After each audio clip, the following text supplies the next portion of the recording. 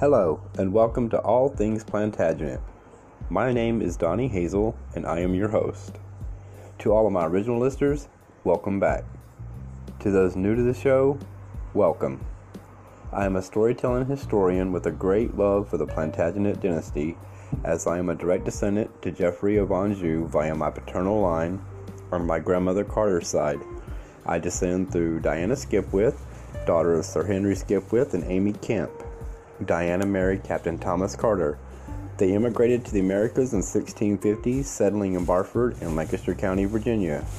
So with that said, please like and download the show, as it helps other listeners learn about the show. If you wish to support this podcast, there is a link for you to do so, and it would be much appreciated, as it would help with costs of maintaining the website, www.allthingsplantagenet.com, where you can find the podcast as well as extra items for each episode you can read or download. You can also find great books and videos for sale as well. Feel free to also visit our Facebook page. A link is provided as well on the website. Okay, on to the episode.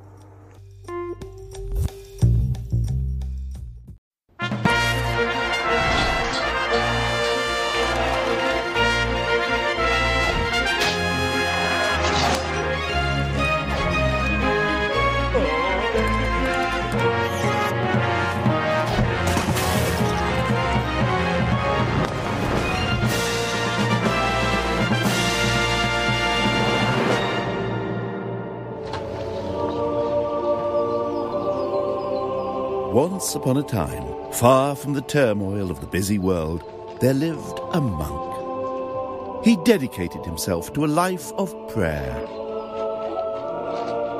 of hard work, poverty, self-denial, and silence. Lovely day. His life was shut away from the temptations of ordinary mortals. He dedicated himself to God in a life that was literally out of this world. But if monks in the Middle Ages really were like this, why did so many people come to hate them so much?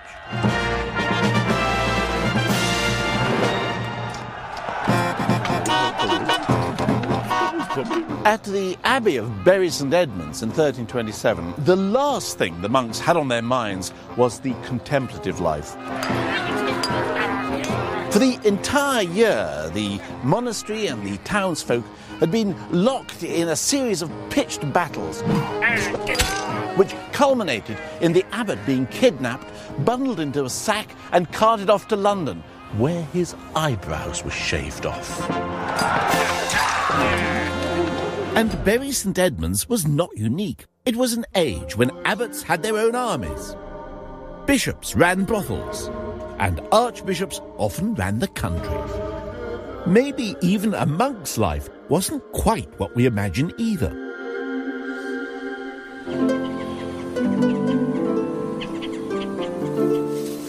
The idea of living a life cut off from your fellow men in order to worship God didn't really get going in the West until around 500 AD, when an Italian by the name of Benedict decided to escape city life and hide himself away in these mountains. Benedict hadn't liked Rome. For his taste, there was far too much eating, drinking and sex and generally having a good time. What he was looking for was a nice cave with no fitted carpets and no plumbing.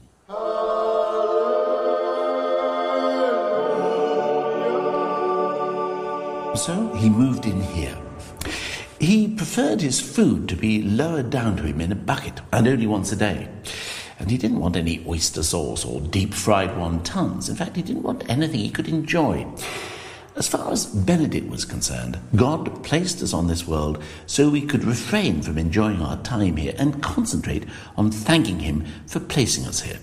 It's a curious philosophy, but one which seems to have had a lot of appeal. My soul doth magnify the Lord. Benedict just couldn't keep a good thing like this to himself. And soon there were lots of other would-be hermits joining him so they could not enjoy themselves in solitude together in the company of the great man. If there's one thing hermits like Benedict can't stand, it's overcrowding. And within a few years, he had so many followers sharing his solitude that he decided to organize them into separate communities, monasteries, and he wrote a book of rules for monks to follow.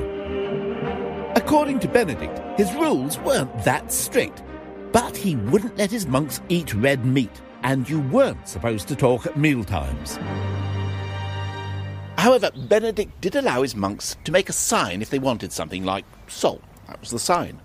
And we know what these signs were because the monks compiled dictionaries of their sign language. For example, we know that the sign for king was this. And God was king in heaven. While the sign for martyr, you may be surprised to learn, was this. And fish was simple. But for some curious reason, herring was this sign. And for some even more curious reason, trout was the sign for herring, followed by this, which is the sign for woman. What Benedict hadn't envisaged was that these simple signs would blossom into an entire language of their own. The same signs were used in monasteries all over Europe, a sort of dumb Esperanto. So whatever country a monk found himself in, he could always convey to a fellow monk exactly what he wanted.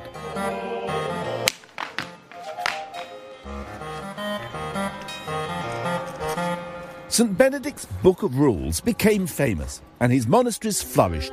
In the 13th century, one was built on top of Benedict's actual cave. The monastery of San Benedetto perches halfway up the sheer rock face where Benedict sought solitude.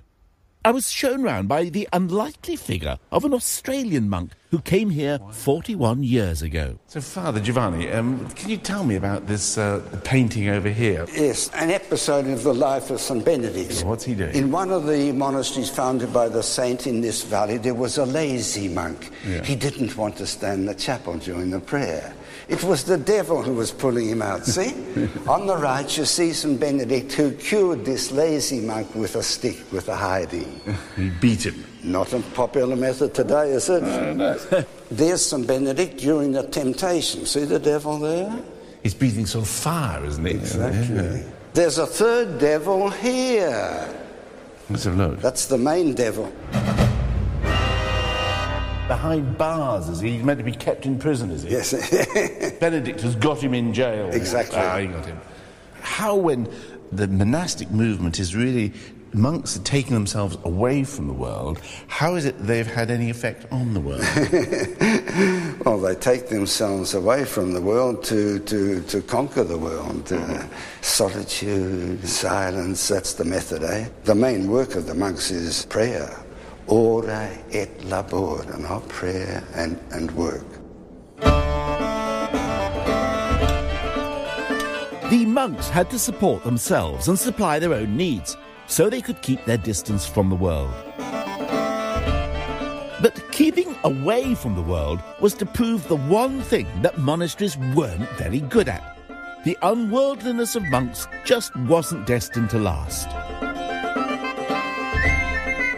And ironically, it began to break down because of people's belief in the power of prayer and in the idea that the purer and simpler the life you led, the more likely God was to listen. And since monks were supposed to lead purer and simpler lives than anyone else, their prayers were seen as a hotline to God. Rich folk and warriors began to pay monks to do all the praying they were too busy to do for themselves. Prayer became a commodity. It gained a commercial value, and that was to prove the undoing of the whole system.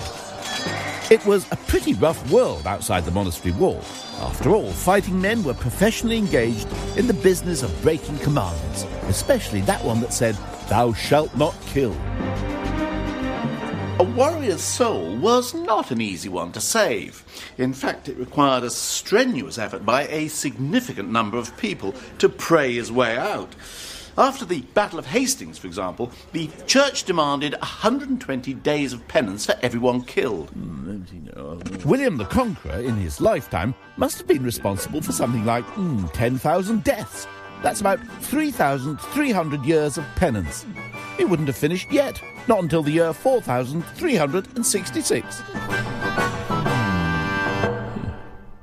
However, if the work was split up amongst a couple of hundred monks, William could have his soul cleansed in less than 18 years. So he founded a string of abbeys to pray for his soul. In fact, anyone who had any money would deem it only wise to invest a bit of it in the innocence of monks. And far from living lives of extreme poverty and discomfort, monks began to find themselves as rich as Croesus. The monks of the abbey here benefited so much from various kings that they owned the entire county of West Suffolk, as far as the eye can see, in every direction and further. They built this town of Bury St Edmunds, and you can still see how the abbot carefully planned it on a grid, just like New York. Every single commercial transaction involved a cut for the monks, whether you ran a barge on the river or a stall in the market, or sold fish or supplied building materials. The abbey administered justice and pocketed every fine it took. It ran the royal mint. Being abbot of Bury St Edmunds was literally a license to print money. The abbey even owned the very horse droppings on the street, and the monks took their cut of that. Every abbot jealously guarded his monopoly. Take Abbot Samson, for example, who ruled Bury with a rod of iron in the late 12th century. One day he heard that his dean Herbert had built a windmill without his permission. The abbot was more than a little miffed. In fact, his biographer tells us Samson boiled with fury and could hardly eat or sleep. He summoned Herbert and said, "I thank you as much as if you had cut off both my feet. By the face of God, I will never eat bread until that building is destroyed." Well, it was a subtle enough hint, but Herbert took it and destroyed the mill immediately. As a rich landowner, the abbot of Bury was supposed to marshal a small army for the king. Well, Abbot Samson had no problem with that. In 1193, he personally donned armour and led his troops in the siege of Windsor, Fighting for Richard I against his brother John.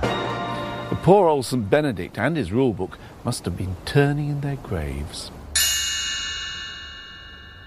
There was this paradox at the heart of medieval monasticism. One of the driving forces behind monasticism was the idea that as monks led purer, simpler, more austere lives, their prayers were worth more than other folks. Of course, the purer, simpler, more austere a monastery was, the more it attracted wealth from rich clients anxious for it to say their prayers for them. The irony was that the wealthier a monastery became, the less pure, simple and austere its lifestyle became, and hence less valuable its prayers. It was a vicious circle. Exactly. Exactly. So a new breed of monk would take monasticism back to basics. Here on the North Yorkshire moors, a group of monks arrived from the French abbey of Clairvaux in 1132. These monks had come to get back to the basics of St Benedict's rule and enjoy lives of abject poverty, vegetarianism and strict discipline. They called themselves Cistercians and wore white robes to symbolise purity. They also wore no underpants to symbolise... Well, I'm not quite sure what that symbolised, but St Benedict hadn't mentioned anything about underpants, and so the Cistercians would have no truck with the things. Some call it bare-bottomed piety. The Cistercians were determined to worship God not only without underpants, but in the most remote and uninhabited places. At the start, there were just 12 monks and an abbot living here in wooden huts. But within 20 years, the wooden huts were a distant memory. They named the new monastery Rievaulx, and many more were soon to follow. The Cistercians were more than a religious movement. They were a brand. They invented a sort of Mac monasticism, a worldwide franchise in which uniformity was the key. The same books, the same food, the same customs, the same clothes, the same architecture. It's said that a blind monk from Scotland could find his way around a Cistercian monastery in Scandinavia. Archaeologist Glyn Coppack has been examining Cistercian monasteries all over Britain. He explains how the neighbouring Fountains Abbey was constructed. So, Glyn, how were the Cistercians getting back to basics? Well, they were simplifying their architecture. They spent a long time getting it right. So you have simple pillars with pointed arches. And to add to the austerity, the whole thing is painted white. You can still see, looking around us, where the weather hasn't taken it off, because it's very, very fragile. But the whole thing would have shone inside. So this kind of symbolic purity. Oh, absolutely. And in the windows, plain glass, no coloured glass. How do you know they had plain glass? Well, we've got some. Here's some Coincidence? we found earlier. You see, it's just a plain green glass, yes. No colour in there. Yeah. And you don't see very many of these. This is a processional cross. This would normally be gold or silver. This is iron. It's as simple as you can get. Now, why are they doing this? Who is this going to appeal to, this sort of this kind of austerity that they're putting Well, out? the simpler the religion, the harder the life, the more powerful the prayers. And the people they're appealing to are those who need the salvation more than most, the military classes, professional soldiers. The mill, the brewery, the kitchens and the latrines of the monastery were all fed by a sophisticated water supply. And in fact, when you go into the cloister, water comes out there in taps like this. A tap? This is a tap. It's got a little Celtic beast's head there. I've seen the holes there. Oh, I see. So that's off, and then to get the water coming through, you just turn it like that, and the water flows through. That's right. And then when you finish, you turn it back up and it stops. That's brilliant. And so what date is this? That's about 1170. Now, this is the sort of thing that many of us didn't have until about 1920 in our own homes. The Cistercians weren't poor monks who arrived in Yorkshire by chance. The whole thing was run to a centrally coordinated business plan, and they were ruthless with anyone who happened to get in the way. One critic wrote, "They raise villages and turn out the parishioners who are reduced to poverty." The Cistercians were natural businessmen. At Fountains, they bred a super sheep, which produced the highest quality wool in Europe.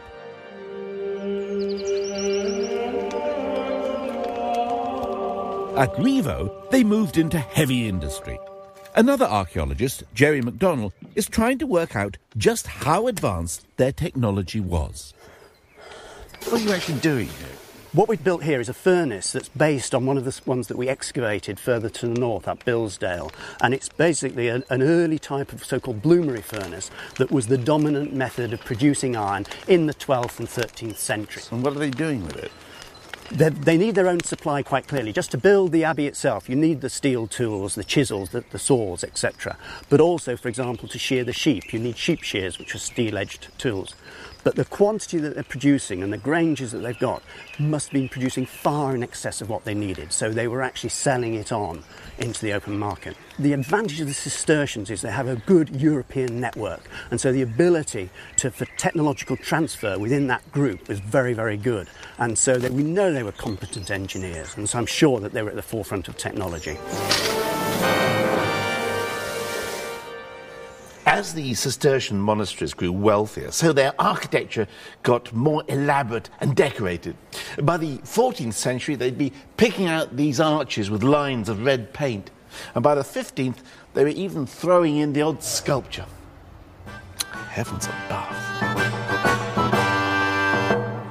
And of course, no well-to-do monk wants to share a dormitory. So they all moved out and established individual bachelor pads, each private room with its own fireplace. You can see it's cut into the wall here. And a bedroom upstairs, complete with an ensuite lavatory. And remember St. Benedict's diet? His monks weren't supposed to eat the flesh of four-footed creatures. Monks, however, could eat meat if they were ill. So meat was available here in the infirmary. So, little by little, the brothers gave up eating in the refectory and started to take their meals here instead. Cistercian logic for you. It was another loophole, just like the one that allowed monks to get around the no talking at meals rule by using sign language. In fact, most of the signs were about food, which isn't surprising because in a monastery there was a lot of food to talk about. Here in Glastonbury, for example, the abbot's kitchen was one vast chimney. Every week contained at least one feast day in which the poor monks might have to deal with something like 16 courses.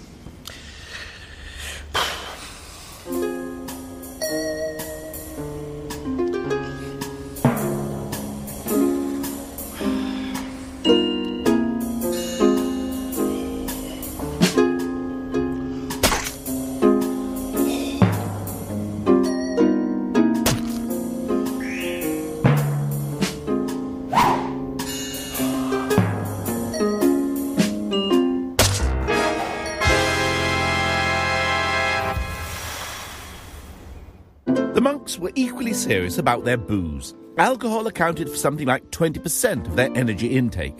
Nowadays it's about 5%. Well, maybe a bit more in my case. Of course, you've got to remember that it wasn't safe to drink the tap water. Still, it's a long way from Benedict's bucket.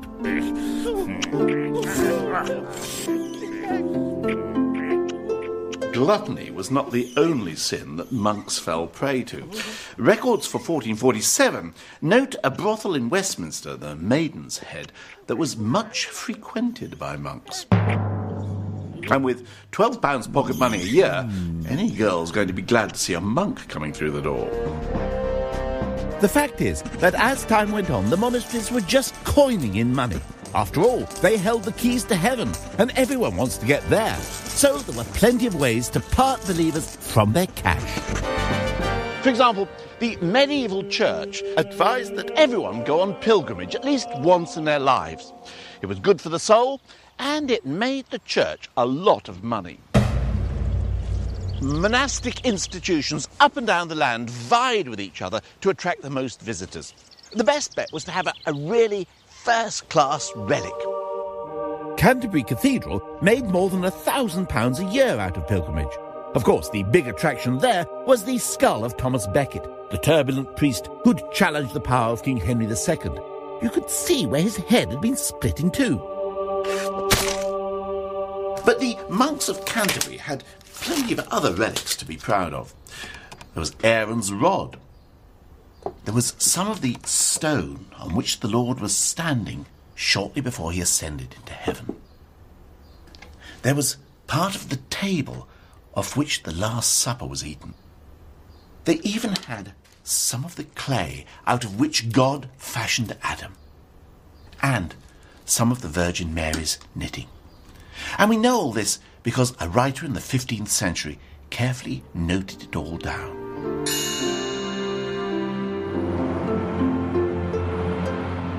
The monasteries and the medieval church itself had become, by the 14th century, one vast commercial enterprise.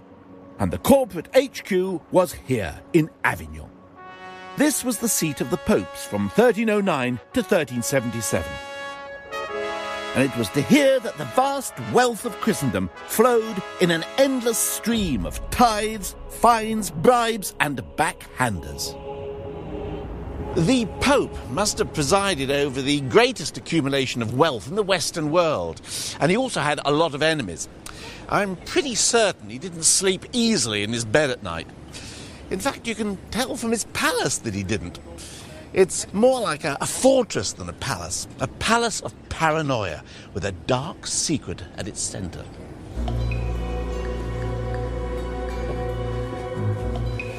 This is where the Pope would hold great banquets.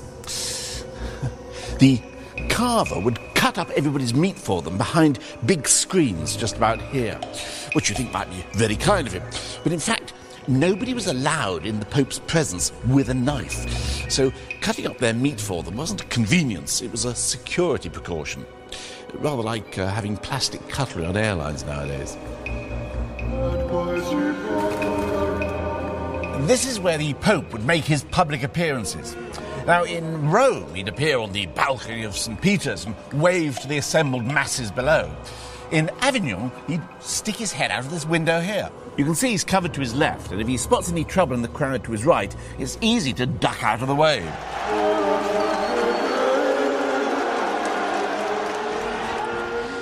This is the Grand Treasury, where the Pope's accountants would get busy checking all the money that poured into the papal coffers. And now we're getting closer to the great secret at the heart of the Papal Palace of Avignon. I'm going into the Holy of Holies, the lower treasury, where the Pope stored all that prodigious wealth.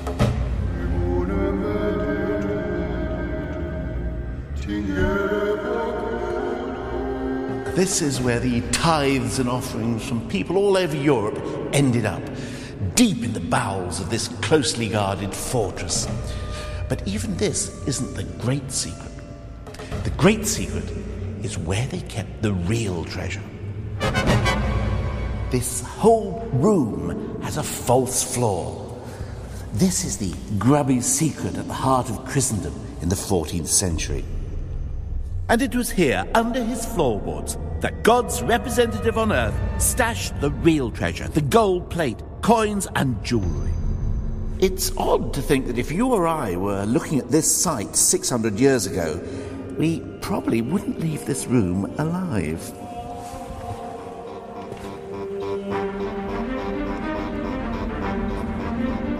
Wealth and power are inevitable bedfellows, and in the Middle Ages, the popes became rulers, great princes, vying with kings for territory and influence.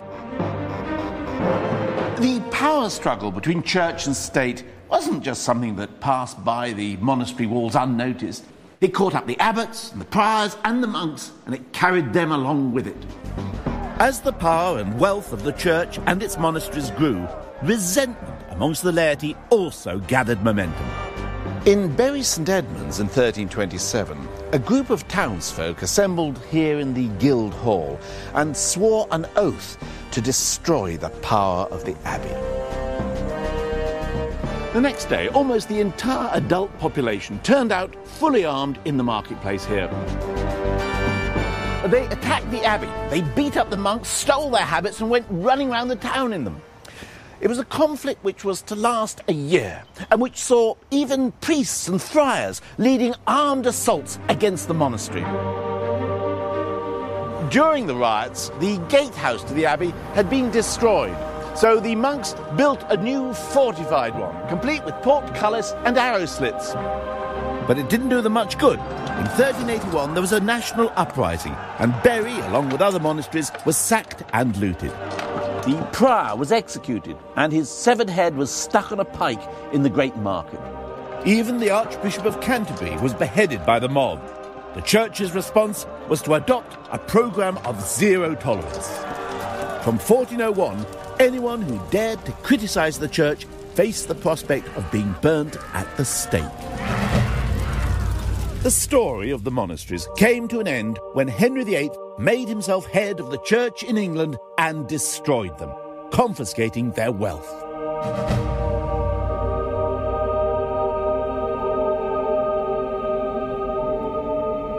All we have now are these fairy ruins, a monument to an ideal of simplicity and piety that became corrupted on a magnificent scale. It seems to me, looking back through the monk's story, that once prayer acquired a monetary value, the game was up. The monasteries, the prayer factories, became commercial enterprises. And once that had happened, there was just no way they could fulfill their original function. The monks couldn't really cut themselves off forever from the wicked world. No matter how hard they tried, they were part of the wicked world. And what's more, very often they ran it.